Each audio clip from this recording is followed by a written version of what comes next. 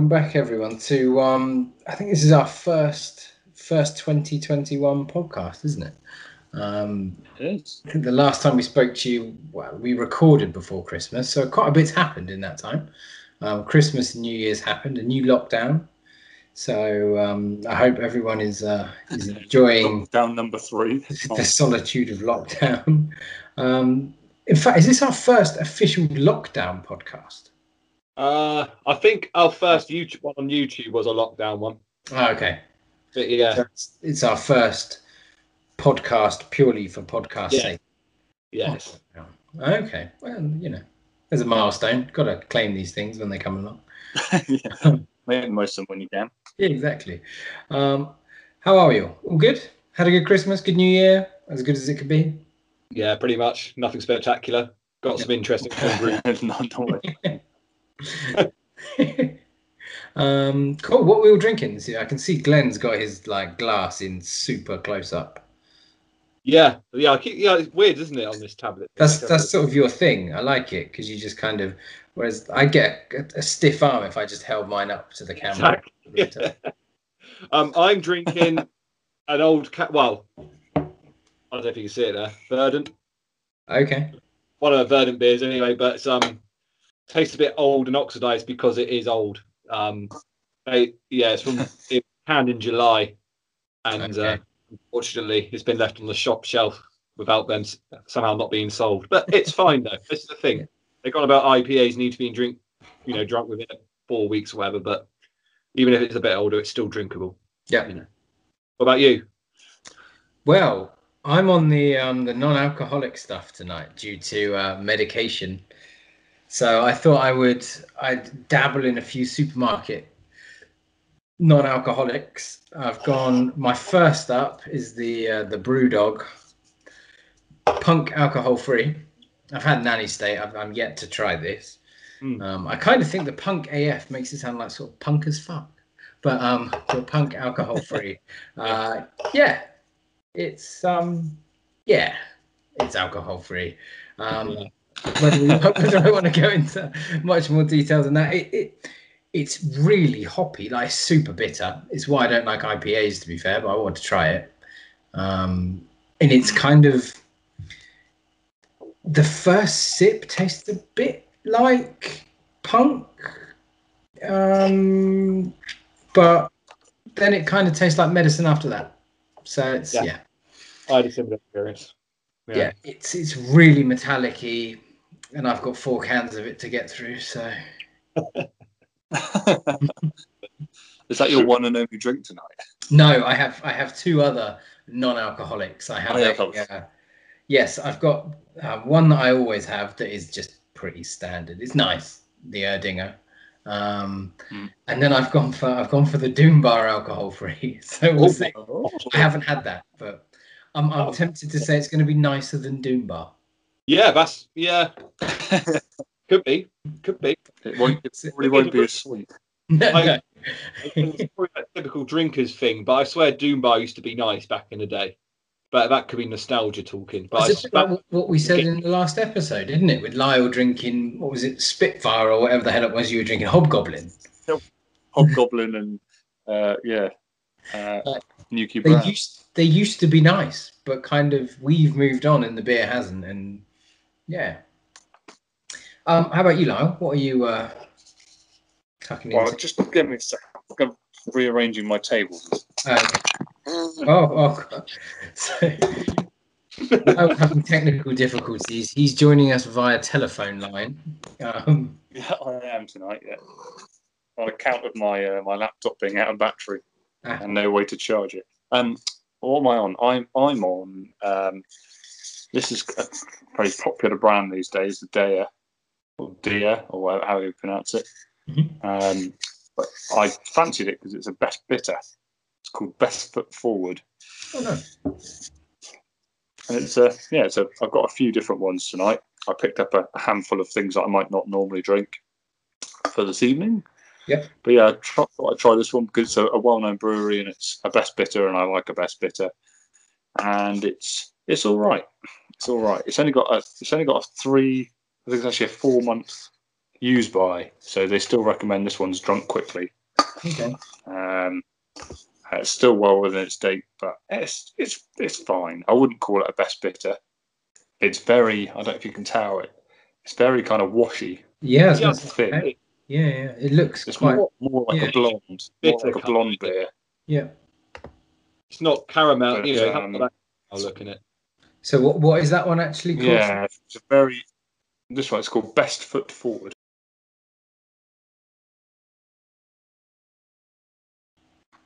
It's nice. I mean, it says on the back that they spunned it, which is spunding as a way of sort of lagering to carbonate. So they've kind of done a sort of modern thing with it. A traditional best bitter, soft, malty without being sweet. But what I would say is the sweetness helps it taste malty. Okay. As a result, it does taste very washy. I don't think you don't really get much of the malt flavour because it hasn't got that residual sweetness.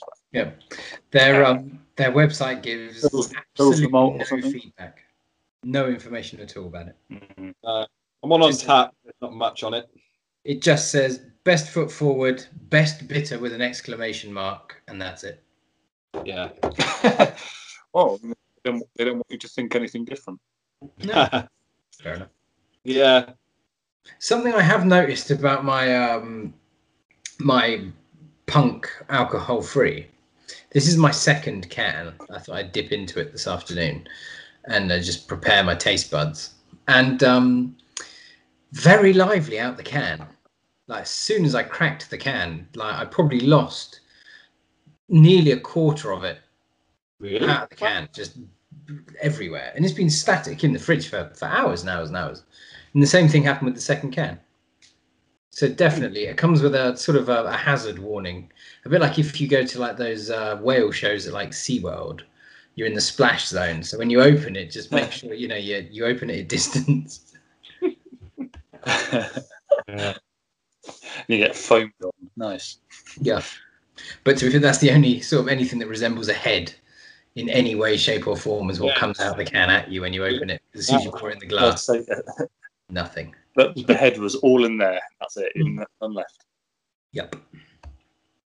Oh. Well, so that's a weird one because. No, go on. Go on. Well, I was going to say it's carbonated like a beer. I wonder if it's because of the alcohol or the residual sugar in it helps it to maintain its head. I don't know. It must have a similar, say, wheat content to give it some retention. I don't know. Yeah. I mean, so what is how do you make? I mean, this is okay. So this is a low alcohol. So this is 0.5%. But how does one go about producing the non-alcoholic beer? Great question. This is a shame where probably Coleman would be a really useful person on this one. Sure. But I think I'm tempted to say there's something like there's a couple of methods, and one of them is like an evaporation sort of method, where you actually brew the beer and then you somehow evaporate the alcohol out of the beer. Honestly, I've not read into it because that doesn't really interest me as much as normal brewing. But no, of course, it's interesting that that's all I've heard is the evaporation bit. I've never really got round to reading it yet, but yeah, I mean, you can either brew a very low percentage beer, and then you can water it down. Essentially, you can liquor back to it to make it even lower percentage. So sort of the low ABV beers, the sort of 2% and 3% ones, tend to be liquored back beers that have been brewed. But yes, you're right, Glenn. You can de-alcoholize beer as well by basically you heat it because alcohol's got a low boiling point, so you can heat to about 60 degrees and hold it about 60 to 70 degrees, and the alcohol then sort of evaporates off, but the beer doesn't reboil. The risk of that is you do end up with a sort of a weird sort of caramelly flavour, and you can sort of, if you don't do it right, you can really affect the beer flavour. But yeah, I don't know huge amount about it. No, I mean all I've seen about this particular one is just in one of the reviews, someone said, "Oh yeah, I think it must have been evaporation. They said they don't take it quite as far as other alcohol-free beers, which is why it tastes a little bit more like actual beer rather than water. Yeah. Well, yeah, the 0.5% rather than the 0%. You're still getting a little bit. So the other day you were saying about the which surprised me is that there is some leniency around the percentages. The ABV, is that the same with this? With the the low alcohol? I would suggest that on an industrial from an industry point of view, you'd have to prove that it would have to go through tests, much like gluten-free. Okay. You can't call it gluten-free beer and just vaguely be gluten-free. Yeah. It either has to hit the scientific specification of gluten-free or it doesn't. Okay. So I imagine with alcohol-free, for legal reasons and also for health reasons, you'd have to be able to prove that you legitimately hit a certain point. Okay, that makes sense. I don't think we had to call a 0.5% beer 0.5 if it was 1%. No, I think that would not be. I think probably that wouldn't work. No, that's understandable. It's got 8 different types of hops in it. 1, 2, 3, 4, 5, 6, 7, 8 types of hops. I've never seen that. Has it got? Does it say what the hops are? Yeah. Okay, so let's go Citra, let's go Simcoe, let's go Nelson Sauvin. Yep. And let's go Amarillo. No. Chinook. Cascade. Chinook, yeah. Cascade, yeah. Chinook. 3 more. Something piney, like Columbus. No. Tomahawk, William Tomahawk or Warrior? No. Really? Comet? No. I think I'm scraping a barrel already, to be honest. Just trying to think. Idaho? No. No, I don't know then. So, Mosaic. Oh, Mosaic, duh. Yeah, okay. How's the other one? Now, the other 2, my pronunciations could be out, but Ahtannum. Never heard of that one. Ahtanum and Hull Melon. Yeah, I've heard of that one. Hull Melon. Yeah, it's got an umlaut, you see, so it needs to be pronounced the same way. That's a lot of Hull Melon. Like some northern Hull Melon. Yeah. It's Jamaican. Yeah. And then malts. That's what gives it the totally tropical flavour. Yeah, we've come back to Mbongo. And they put the Hull Melon in. Okay, no, that's interesting. Yeah, I know nothing about the production of alcohol-free beer, so at least that's that's something. Cool. So today we were going to talk a little bit about homebrew, weren't we? Now, obviously, you two are far more advanced down that line than myself, so it'd be interesting. I don't know, you say that. Oh no, you 100% are. But it's something that I would like to properly dive into. And I think it's important that I do to maybe help me understand processes a bit more and where flavors come from and that kind of thing. I think it often feels quite scary for people who haven't ever tried it or have only used, say, kits. Yeah. I think the perception of brewing is it's this amazing science that's incredibly complex. And it can be. Of course it can be. But I think the reality is it is just alchemy.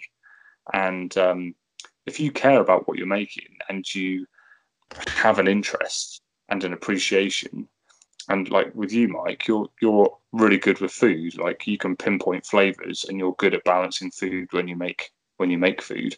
Yeah. It's not complex at all. It's literally as simple as malt, water, hops, yeast, and anything else you fancy putting in it.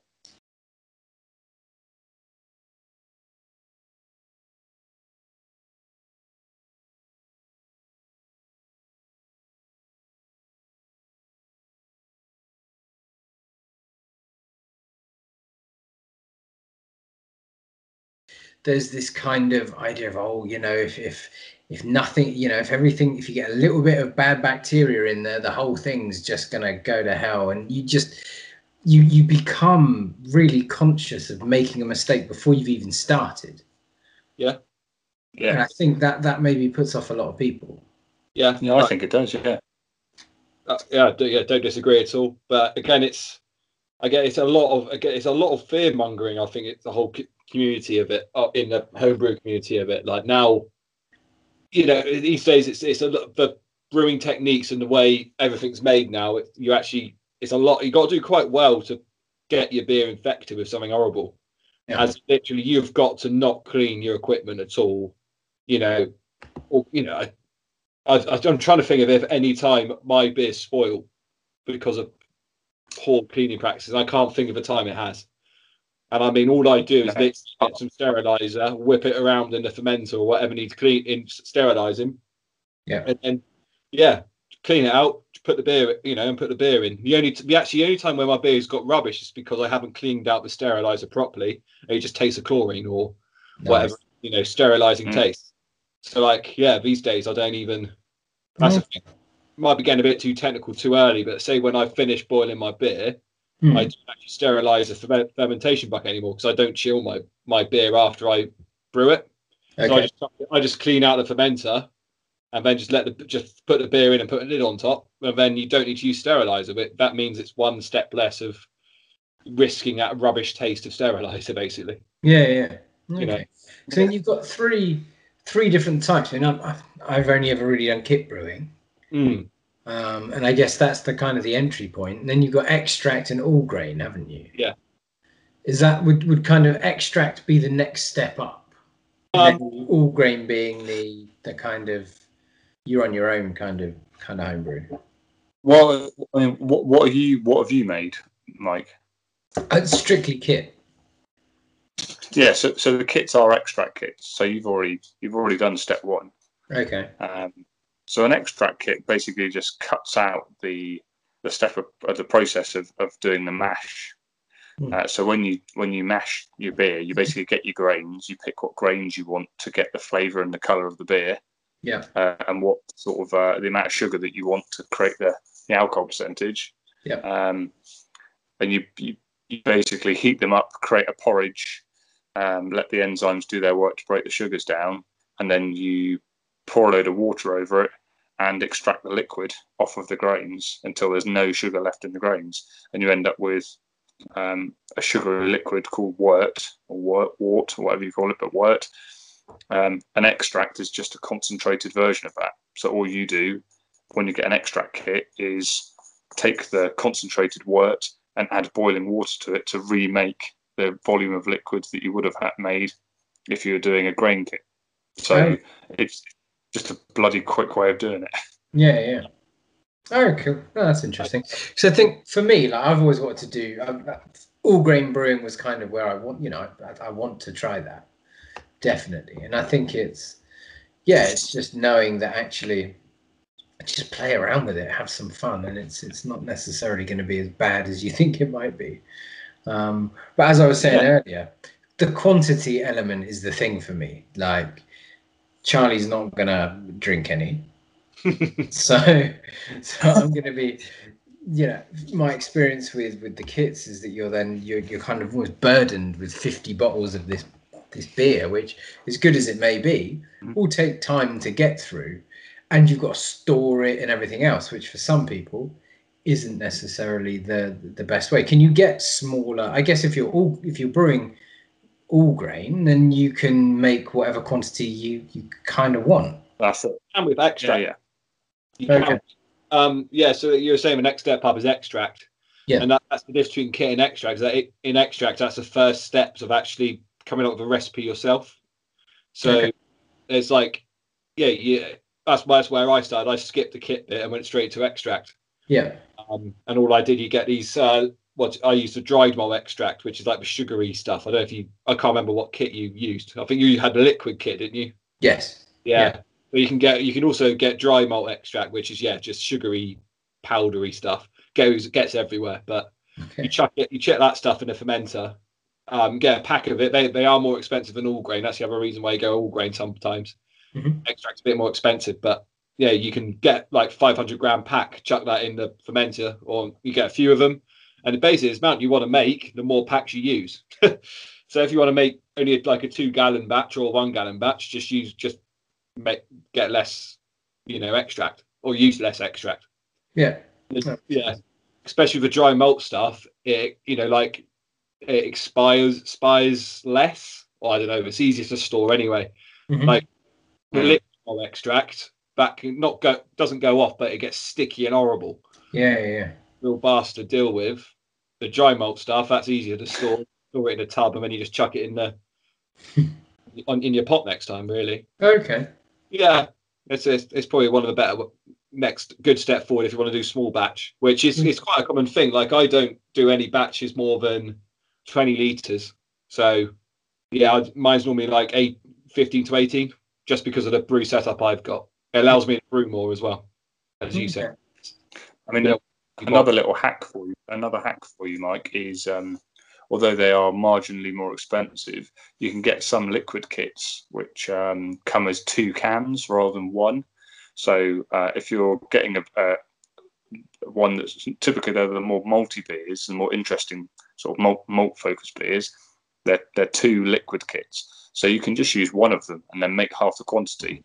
So they're still designed for a 40-litre brew, but you can just make a 20-litre brew with one of the cans rather than 2. I think they cost you about £4 or £5 more as an overall kit, but you still get the same amount of beer overall. You just get to do it twice.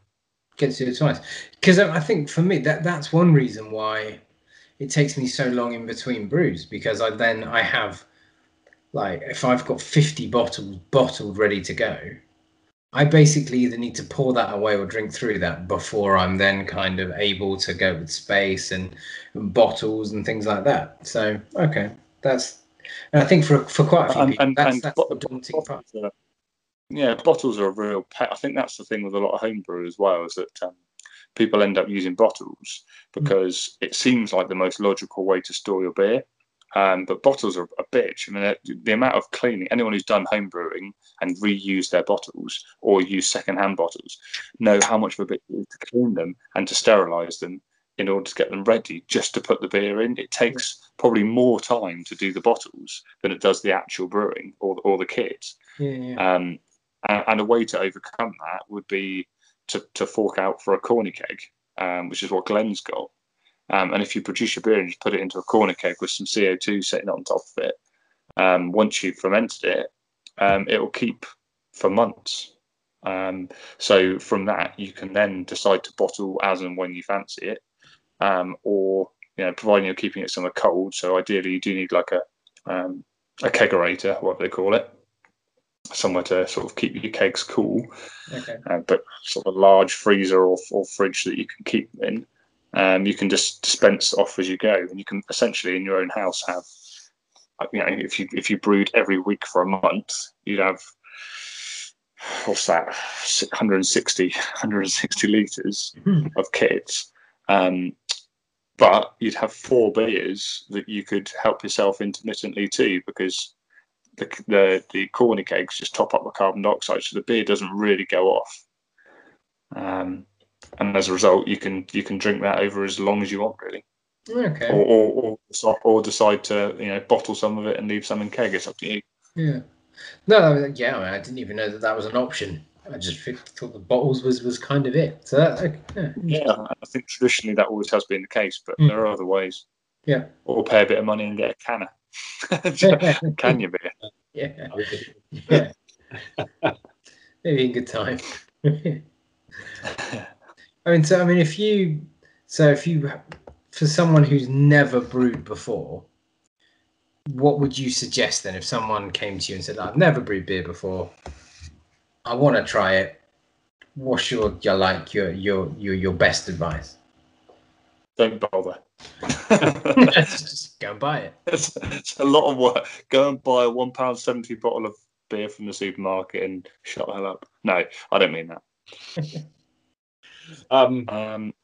It's an interesting question. Like probably the first question you ask them is why they're doing it, why they're doing it for, or why what's doing it to brew. If they're trying to homebrew to have cheap beer, then that's not the way to go, because pound for pound, that probably has been more expensive brewing my own beer than buying beer. Yeah, because the more you get into certainly once you on, and yeah. Well, I suppose it's like anything, isn't it? If you're going to try and do it, then each time you do it, you're going to kind of want to develop further and further and further. Yeah, exactly. Yeah, but either way, it's still going about the starter kit stuff. Yeah. I might tell her to skip the kit section now and just get him straight into the extract stuff, maybe. Yeah. Just because it's a cheap point to get into it, but also you have a bit of input in the recipe and stuff like that. Kit brewing's fine. It's just a bit, I don't know.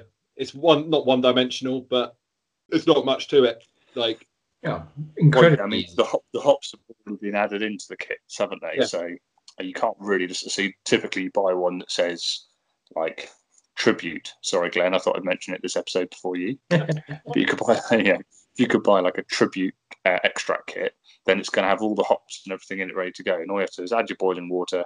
Job done. Yeah. But having said that, whereas with the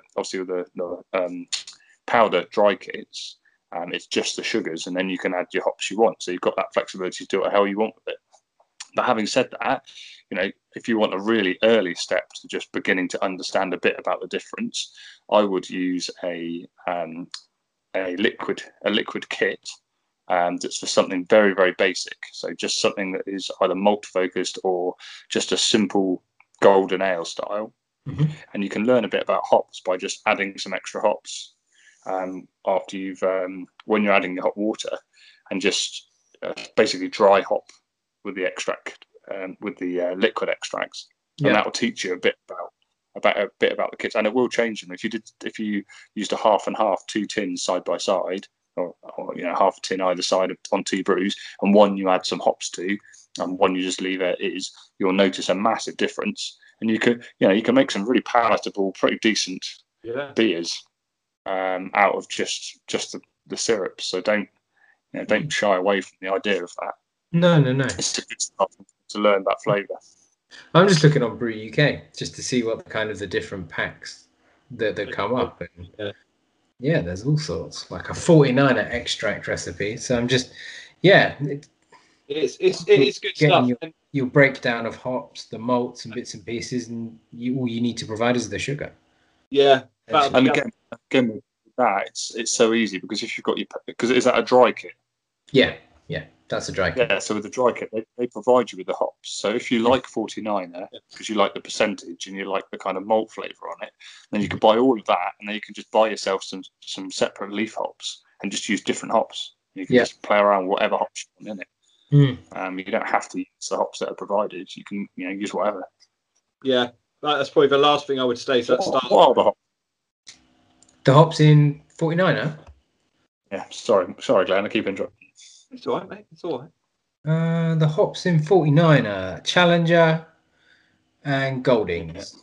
Old school. Goldings. I thought it'd be Goldings. Yeah. Well, the last thing I want to say to that new brewer as well is, they even go down the traditional kit route.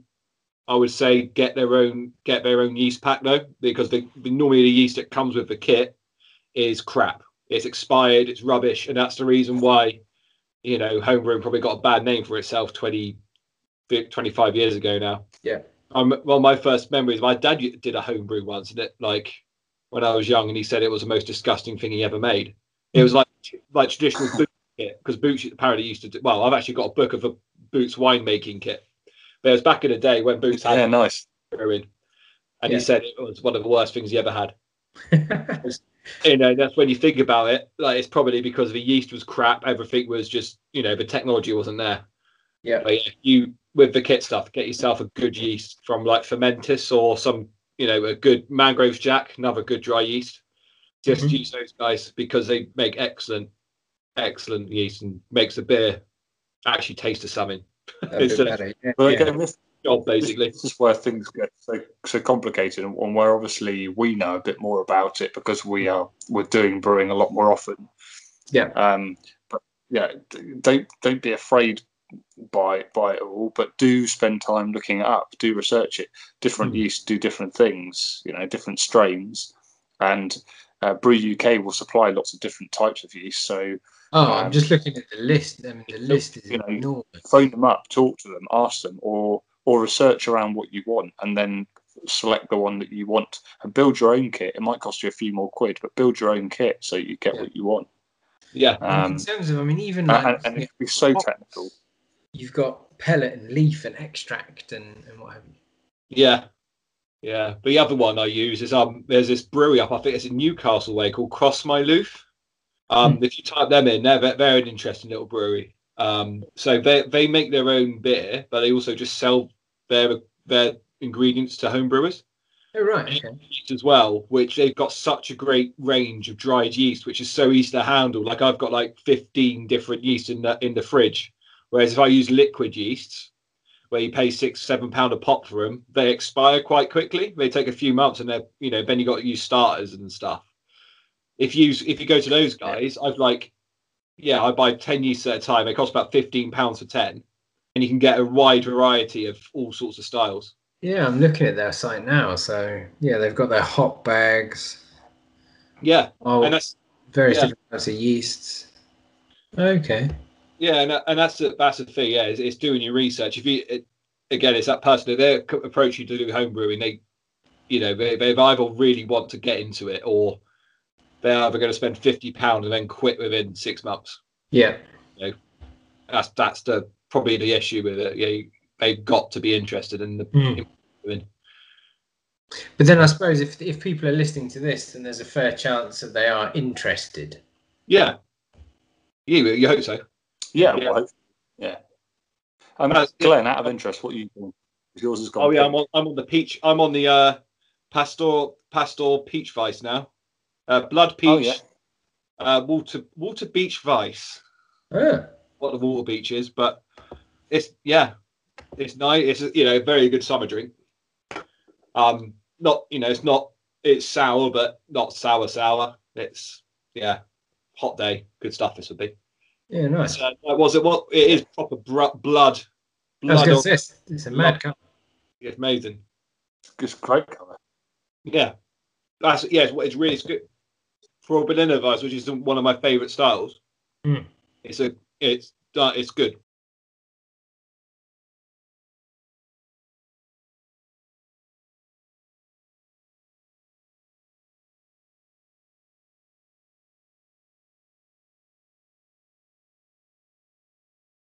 I've just moved on to something a bit unusual. I've moved on to a Spruce Tip IPA.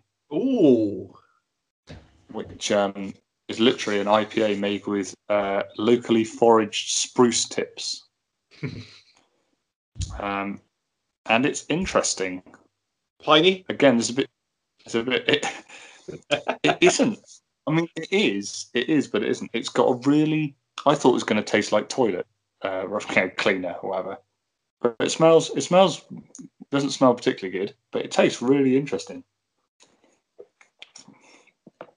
It's like it tastes really fresh. It tastes really fresh.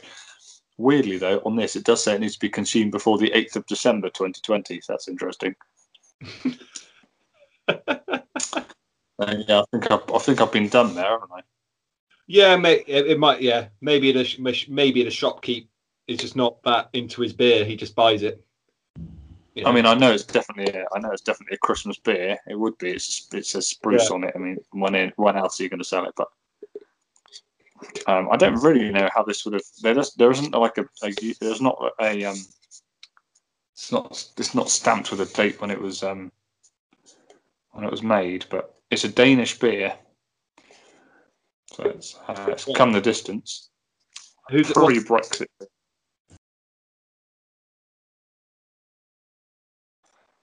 By Alafarm.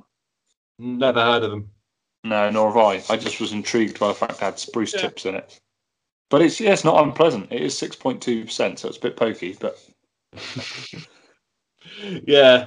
What's it? That first one? To be fair, that's the lowest ABV of the beers I've had tonight. So I don't think I've got anything left. Have you had the Tribute Extra beer yet, Lyle? Oh, no, that's next. Yeah, I was going to say, well, I'll have that next as well. I'm intrigued to hear what you say about that. Yeah. Oh, God, here we go. Here comes a 0% Doom Bar. That is not far off Marmite. That is really malty. Oh, oh really? Cool. Blind. That's...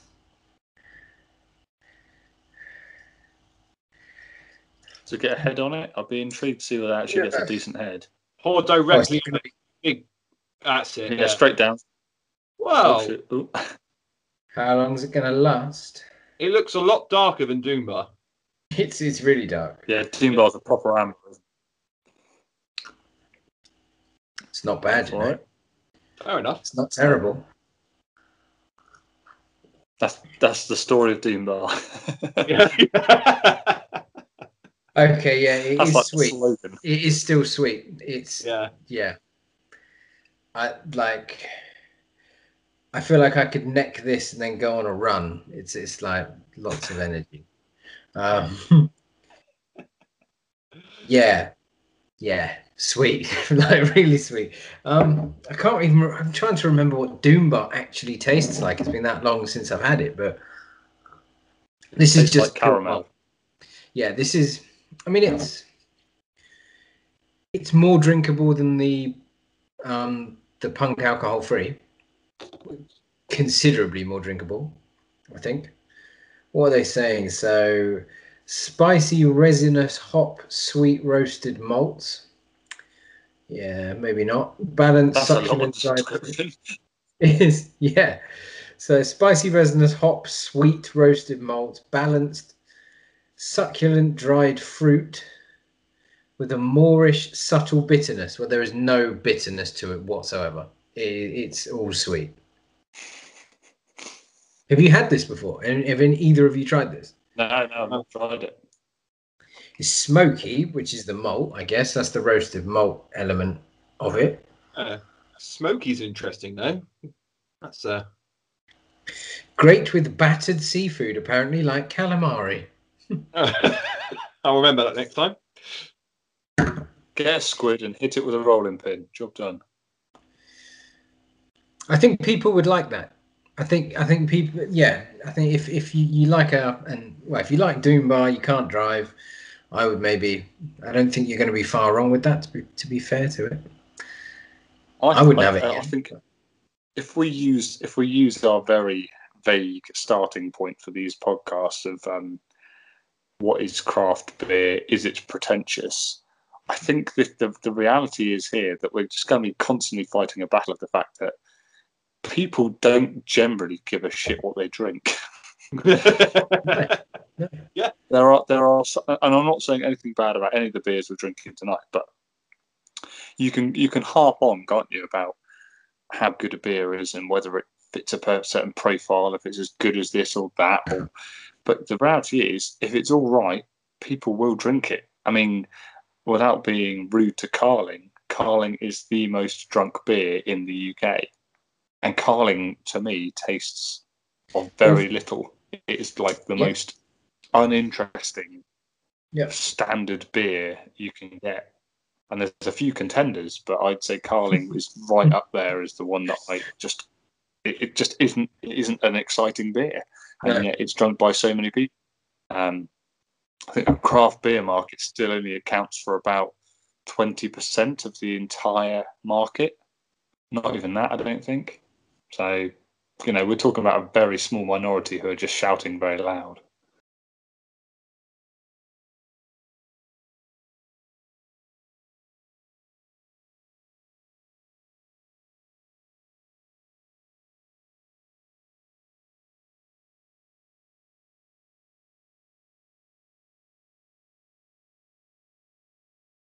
So going back to homebrew quickly. Yeah. What storing of beer once it's made? That I think for some other that's a bit of a minefield for a few people as well. Is you look online, some people are like, oh no, it needs to be somewhere dark and warm. Someone's like, no, it needs to be cold and damp and musky. Like there's so many different people with so many different ideas. I mean, is there anywhere that you just wouldn't ever store it? Yeah, so I would never. So, well, first things first, when you bottle, make sure it's brown bottles. Yeah. Sunlight can't get through. But also, either way, the sun will still get through eventually if the bottles are left in the sun. Yeah. So don't store your beers where the sun can get to it. Mm-hmm. Also, don't leave your beers in warm places. So don't leave them in the airing cupboard. Ideally, like where you probably store it where you store your tin food or something, dark and cool. Yeah. Yeah, perfect. Yeah. Like where do I store my? I've got some beers underneath the stairs here. Yeah. I've also got some beers in the kitchen, underneath in somewhere nice in the kitchen where the sun definitely can't get to it, basically. Yeah. And they're in cardboard boxes just to doubly make sure somehow the sun can't magically get through. Can't suddenly get through the walls of the property. Yeah. Exactly. That's all. Okay. It's definitely. Again, I think it's something that people worry about and maybe overthink. As long as you don't leave it next to a radiator or the sun, you're gonna be all right. Yeah. I think it kind of depends to some degree what beer you've made and how you've made it. Yeah. So if you've brewed a beer in a fermenting bucket and it's fermented right out or as much as you want it to, and you bottle it and prime it, then it needs a bit of time to come into condition. So the sugar that you've added in the priming needs to be used up by the yeast that's in suspension, because presumably most homebrew is bottle conditioned. In which case, you want to leave it somewhere with a bit of temperature so the yeast can still work at it for a short amount of time, but you don't want it to be too hot that the yeast goes mental, creates too much carbon dioxide and blows your bottles up, which I think in the old school days, that's how it might have been, because people didn't sort of do things with any understanding of how it works. Yeah. Like with you, Glenn, you put your beer into corny kegs first. Not at the moment. Not at the moment. I'm bottling quite a lot just because of room in the house. When I lived with the parents, it was corny kegs. Now it's a lot less. Yeah. So a corny keg is basically a sealed container, like a very big bottle, basically. So if you decided to put all of your beer into a corner keg, you can condition it in your corner keg. So then when you put it into bottles from the corner keg, you don't really want to leave it anywhere warm, because the heat can help the carbon dioxide that's in the beer dissolve and can actually affect the seal on the top of your bottles. So the caps of standard bottles, not screw caps, but like the ones that you crown cap, the caps of those have got a little chemical in them, which is an oxygen scavenging chemical. And if there's a lot of oxygen in the area, then eventually the chemical runs out of the ability to scavenge oxygen, and eventually you'll get oxygen ingress, but that can take years. So you haven't got to worry about it too much. But the carbon dioxide that continues to be produced, particularly if you get hot bottles with carbon dioxide in them, can force that seal apart and can oxidize the beer. So if you've already conditioned the beer before the bottles, you don't actually need to keep it anywhere warm, and you should really probably keep it somewhere that's cool and damp, or not damp, but like a cellar or somewhere cold is probably the best place for bottles. So it does depend how you've started the beer in the bottles. Okay. Like I said, it could be as technical as you want it to be. If you're going to drink the beer with months of bottling it, doesn't bloody matter where you keep it. If you're looking to store some of the beer, or you want to keep it as fresh as possible, then you want to think a bit more about it. Okay. But it doesn't matter that much. Cool. Well, I suppose then leading on from that then, so in terms of types of beer that you would suggest for a first-time brewer, is there a particular type of beer that, as opposed to saying you should try this first because it's easiest, what beers would you maybe avoid due to being potentially a little bit too technical or a bit more involved than others? Well, it's you're talking about your sour beers and your lagers, basically. Yeah, because I'm sure there'll be a few people listening to this who'll be like, "Oh, I'd love to brew a lager." Yeah. Well, it's not. It's again like this is a thing. This is I guess the big circle of home brewing. But like I've just made a lager at room temperature this week. First time I've done it, and it tastes like a lager. But so should it not be done at room temperature?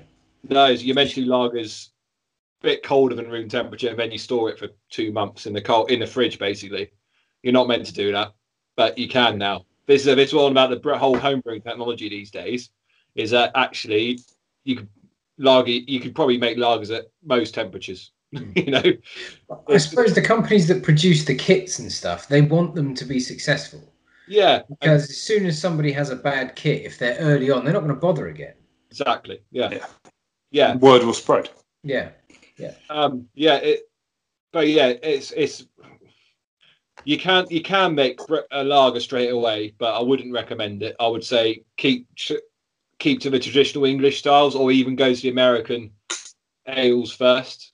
Yeah, like the Belgian ales are a bit more complicated, and then mixed firm beers, or you need a Belgian monk to make Belgian. Yeah, exactly. So, exactly. You don't. Basically. Yeah. I would say if you want to do a first beer, you've never done it before, I would use a wet kit. I wouldn't go dry extract. I'd go wet extract kit, and I'd just go for a golden ale because they tend to have a decent hop character, and they'll look and taste, because the malts aren't too strong, they'll look and taste pretty good. Yeah. I agree. And then from that gives you a really good position to then say, oh, I like my beers a bit more interesting with the hops. So then you can make exactly the same kit, and you can just put a handful of hops into the fermenter when you are pouring your boiling water in. That's your addition. That's step 2. Step 3 would be then to think about whether you want to mix your kits, or perhaps you could, from that point, you could start changing into a different kit, or you could, I'll try best bitter this time or whatever. Yeah. But I don't think you can go wrong with a standard English golden ale. That's classic. Yeah. I'm trying to think. My first homebrew was an American IPA. I think that's mainly because I did it with me and Colm used to do the homebrewing together, and we were into our American beers. Yeah. When did we start? Christ, 2014, I reckon. But yeah, we used extract. We went straight to extract, didn't do kit, and we used just big American hops. I think it was Mosaic and Chinook or something like that. But yeah, and it was really nice. It was a nice one, actually. Yeah, there was not much to it, but yeah, that's it. If basically brew what you like drinking, unless it's you're not gonna you're not gonna like a Lambic as your favourite beer anyways. For example, it's your favourite sessionable beer. They're quite easy to make. Yes, favourite sessionable beer. Yeah. Favourite session beer is probably bottles of sour knocking around in you. Yeah, you don't want to muck around with that yet. Cool. And that's the thing. I'm trying to think when but that's the thing. Like extract wise, I maybe only did 2 or 3 brews actually in extract, and then I went all grain. Yeah. Just to get it's like, as well as saying, it's just kind of then just slowly expanding your horizons of styles and stuff. Get some homebrew books with loads of recipes in. Yeah. Find some weird styles. Like now, like like American porters. I did smoked porters as well, and things like that. Weird stuff. It looks interesting. It's actually quite doable when you go to all grain. Yeah. And it's not hard. That's the thing. It's just a lot. That's where the excitement is. Well, yeah. It's just I think being able to mess around and go. Yeah, I think that's what attracts me to it. Definitely. Yeah. The price goes up. That's the thing. When you go all grain, the price does go up for the initial investment. So like everything, I suppose, isn't it? Yeah. Well, but again, it's what you make of it. Like my first brew kit was a mash tun, which was those picnic, what do you call it? Not baskets. The what's it called? Flask. What's the flasky things? Thermos, like a yeah. I know what you mean. Yeah, thermos. Yeah. Flask. I got it from Brew UK. It's literally they drill a hole, put a tap in it. You put your grain in, put your warm water in, and you leave it for an hour, and it keeps the temperature really well, so you can get all the sugars out. Okay. Yeah, and that's but again, that's when it gets a lot. As soon as you buy that equipment, it is cheaper. So like grain costs £2 a kilogram, for example. Sure. Yeah. Specialty grains are a bit more expensive, but use a lot less of it. Yeah. And that's where you can have a good old laugh with beers, really, making your own beer. I'm just looking at this, so they've got like all grain starter sets. Yeah. And you are literally looking at anything from £3,500 to 400 quid. Yeah. I mean, some of this. But you can do it cheaper because it depends how you want to start. Because my only experience of grain brewing at home, I've got I don't know what it is, 10-litre steel saucepan. Yeah. A giant sieve. And I think that's it. Yeah. And then just like a demijohn. And all you need to do is just have it's not, is it a sieve? No, it's like a giant colander. I just have a bit of Hessian, or not Hessian, muslin in the colander, which sits inside the saucepan. You put your grains into that, and you cover them in water at the right temperature. So you mash in at whatever you want to do, 68 degrees for sake of argument. But you put a lid on it, and then you leave it for an hour, and then you just lift the colander out and pour pretty hot water over the top of it until until you've got the volume of liquid in the saucepan you want, and then you boil it up, and you can make a 1 gallon batch of beer on your hob using gas. Well, that's that cost about 60 quid. Yeah. You get a decent saucepan, I think the colander was from IKEA or another Swedish producer. Yeah. I mean, I'm looking at some of this kit looks highly technical, and I think this is also maybe what puts people off a bit, is that they go onto some sites and they see this stuff that looks like it's out of some sort of, like, I don't know, it looks like a NASA laboratory. Yeah, it looks really professional, and that's that stuff's all well and good, but that's if you've got that's the thing with brewing. It is literally for anyone. You can make anything from Lyle's setup, which is like this is brewing a bag method, which I forgot to mention. There's actually a proper in between extract, like this, like that could be the first step of all grain. I've gone back to basically brewing a bag as well now with my system. It's an easier way where you can just leave the grains and stuff and the water and grains just to make the sugar. So I mean, they've got this thing here, like a stove topper, small batch starter kit. Yeah, that's the brewing a bag stuff. That's it. Yeah. So big pot, again, in bag, just like when they if you take a different concept, the moment you might have a field, right, and someone says, I want to have a party in that field, and they say, well, it's 150 quid to hire that field, and then someone else walks up and goes, I want to have my wedding in that field, and they say it's £1,000 to have a wedding in that field. And that's the thing, like if you want to just boil some water up basically on a pan on the stove, it doesn't have to cost you much. But the moment you say you're doing homebrew, people jump in it and say, you need specialist equipment, and they make it more specialist than it needs to be. Like I think you were going to say a minute ago, like the medieval people were doing it, and they were just boiling it up in massive vats. That's all they were doing. Okay, the beer wasn't that good, but you can still use the same concept of creating it, just with a more refined approach. Definitely. I always find it fascinating, like before, it's again a bit historical, I guess it's historical, but like before yeast was found, Louis Pasteur, before that, what I don't know what they thought when beer was being made. When that beer turned into alcohol, they must thought magic happened. Like when you think about the whole fermentation, like what did they think before yeast was found? What Well, I imagine the first person that worked it out was then probably called a witch and probably dispatched off fairly rapidly, I imagine. Boiled up in his own beer. Yeah.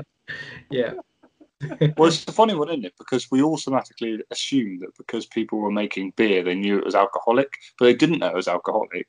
They just knew that if they boiled up a liquid made with barley, which they made bread with, so they were like, let's put this in. It makes a lovely sweet liquid, and then We'll leave it for a bit with some herbs and spices in it, like St. John's wort and wormwood, and we'll flavour that liquid. And they discovered actually that it created a really nice drink. They didn't know that it was alcoholic necessarily. They did know that they got an effect from it, so they continued to do the process because they were like, "Ooh, this is making me feel giddy and fun." Yeah. But it wasn't until obviously people started to scientifically analyse it that they realised what they were producing. Like I don't even know what the date was, but it wasn't in 1250 that they went, "Yes, it has alcohol in it."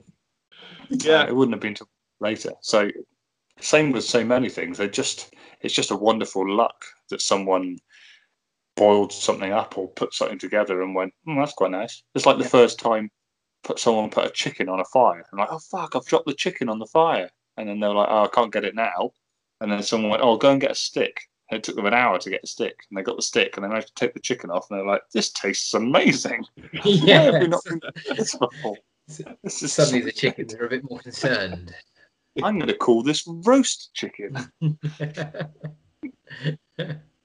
Or spit roast chicken. Yes. That's interesting. I mean, I think, that gives, rather than going through the process of how to do a homebrew, I think that gives a really good overview of things to consider. Yeah. Just try it. Okay, so I think let's try and move the conversation on, because we could dwell for a long time on what sort of kit to use or whatever. And I think there's a whole podcast we could do just on homebrewing.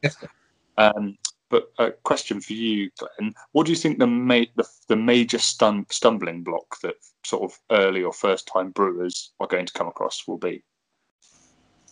It's being after bottle, I reckon. I think that's probably my biggest problem now, as always has been, is actually bottling the beer. It's a long process, but I don't know. That's probably the main one for me. It's a bit of a boring reason, but that's what the most I'd see as well is actually when it comes for clean. When you think about brewing, it's a lot of cleaning and a lot of not doing much. And imagine you've got a busy week, you're brewing a beer which you can't drink until 2 weeks' time at least, and then you bottle it, and then you got to give it another week at least to condition in a bottle. So 3 weeks later, you open a beer and it tastes like crap. You're going to go, nah, I'm all right. I'm not, I can understand that thought process. Yeah. I think that's the biggest stumbling blocks when you make a crap beer and you bottle it and you as well. You realise it's terrible and you think all that time you've wasted. Yeah, yeah. And it's true. It's it can bum you out quite a bit. Yeah. I was going to say the one thing that I think people, when they go into brewing, they think it's going to be really easy and really enjoyable. I think the reality is, if you're interested in it, it's enjoyable in its own way.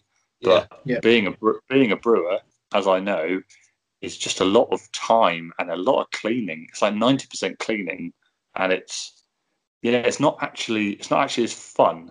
It's not fun in the way it is. Drinking the beer at the end of it and going, wow, that tastes great, or oh, I can really taste what I did there, or oh, I understand what the difference is between the last beer I did. That's really interesting, but it's not like a massive leap of gratification.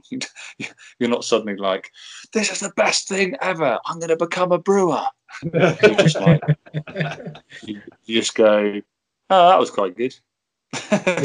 So prepare to be disappointed and do a lot of cleaning and think, God, why I'm spending hours cleaning and a lot of water on the floor that you never intended to be there.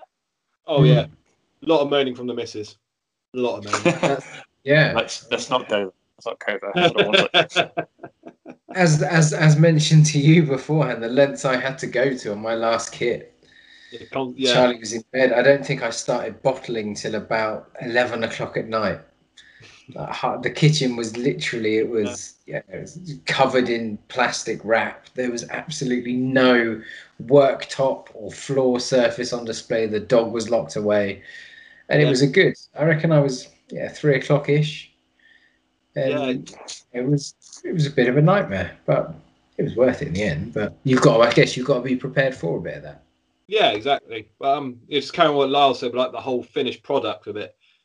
With all grain beer in particular, and again, I'm not blowing my own trumpet or anything, but you realise actually how not easy, but how possible it is actually to make a professional quality beer at home. If you just get the basics down, you can make just as good beer as anyone else. Yeah. And it is, that's the thing. It really is a risk, risk reward of that end product. If you've got you make yourself a really good beer, you're going to be chuffed with yourself. And it also, to be fair, one of our main bits as well is crap drinking homebrew by yourself as well. If you make a homebrew, you got no one to drink it with, you can't celebrate or not celebrate it, but talk about what you made. For example, it's like it's like painting. Really good point. Making a painting and then storing it away forever. Absolutely. It's crap if you do it that way, and you're never going to be happy with what you do. But if you actually give out what it's a nice thing to do, I guess. Yeah, definitely. I think that's a really good point, actually. Like, you should do it for the love of it, and you should do it for the whole social reason. Don't just do it because you want to make cheap beer. That's a really bad reason to do it, because it's a lot of work, and you're absolutely right. There's nothing more rewarding about it than giving that beer to someone else. And it's the same when I work in the industry. It's the same thing when someone comes to you and says, that beer was really nice. That was really good. Or, oh, I really like what I did. What hops did you use? And that's where you get your reward, is drinking it with someone else. So don't drink at home on your own. Yeah. Difficult at the moment, though. Very difficult. That's our little AA moment for you. Yeah. That's the thing. I tried to send my homebrews off to a couple of mates, one in Bristol, which actually the beer's got right there, and one to Coleman up in High Wycombe. Yeah. Bloody parcel force. Like, I wrapped up so well, bubble wrapped every single bottle. And then it got returned to sender. One of the bottles broke. Didn't get a refund for my parcel or anything. And they just said tough, like it's glassware. So it makes you think what they were doing with it. They must literally have been throwing it 50 meters. Yeah. Beating me. That's my rant of part. Trying to send your beer off. Basically, don't do it. It might also happen with other parcel delivery services, so don't just think it's that particular. Yeah, that's true. Yeah, it can happen. It can happen with anyone at any time. Yeah. 2 quick points. Number one, this beer is actually, as much as I hate to say it, because it is a strange thing to have a spruce tip IPA. It's fine. It's really good. I quite like it. It's really unusual. This was something that I feel we needed to bring up in today's episode as well, is that you announced on the chat yesterday that you found an IPA that you actually like. Well, I did. I was gonna save that to the end of this, the end of the podcast actually, but we can hold on. We can edit that out. We can edit this out. Yeah, but I will. Remind me at the end. The other thing I was going to say is, since we just broke it, because we can't talk forever, but just thinking one more time about homebrew. Technically, Glenn, in terms of the technical production of beer, what do you think is going to be the main thing that people are going to get wrong when they start homebrewing? What would you say is a thing that's really, really important, but people just get wrong when they homebrew? Fermentation temperature. Again, I would say read the packet. Not everyone can control your temperature in the house, but you need to look at what the yeast is happy at. There's nothing worse than, especially in the summer, it gets quite tricky to do brewing without a fridge, because the yeast gets too hot basically and starts producing all sorts of horrible off flavors, and you get some really rubbish batches. That's the main one for me, is making sure that your yeast is at a right temperature, and having the right kit's important. You kind of hinted there as well, like the idea of having a fridge is really important. Huge. It's one of those things. Just get a second-hand fridge and just take all the shelves out and just control that temperature. Yeah, but again, it's not impossible to brew without a fridge. It's just, again, knowing, it sounds dark, but knowing your house and going, that's where it's really cool. That's where it's that's the main thing from good, from okay drinkable beer to crap beer. That's the biggest difference, is the where you fermented it. And also probably, and again, it depends how technical you get. It's recipe design as well. these days there's so many like I use what do I call it? Brewfather. Is it Brewfather? Brewfather. This online app to create your own recipes, so you actually know what you're making. It's one of the marvels of the modern. This is why home brewing's easier to do at home now to make professional beers, because there's so many things out there to help you brew. Again, you're talking 10 plus years ago. You only had, there wasn't much out there. So that's the other thing as well. If you want to start making your own beers, design it properly on some sort of brewing software, and you can't really go wrong. Because I've seen many times people. Another one is like probably hopping too much. They get that's only because you didn't use enough hop. You didn't design your beer properly. But if you use brewing software, you can't go wrong. It basically tells you if you're going to make a crap beer or not. For me, I'd say if you can make a safe. I use an app called Wort, Wort, and I'd say that it's probably better for people who are a bit more technically minded, because it doesn't advise you if your beer is going to be bad. It just gives you kind of parameters. So you tell it what you're going to do, and it says, this is what it's going to end up like. So if you don't understand what it's going to end up like, then you can still make a bad beer. But it does go into a lot more detail about sort of IBU bitterness levels, and you can really accurately calculate how much sugar you're going to get with the efficiency. You can adjust your efficiency. You can calculate your efficiencies on your brew as well. So it is a great little app, and like you said, it revolutionizes the way you approach it, because you can just work out what you're going to get. And then you just work to the recipe. That's kind of not, you create the recipe, but it then tells you almost what you need to do with it. That's what's the other one I have? Beersmith. That's the one I used to use on my computer. That's a similar one.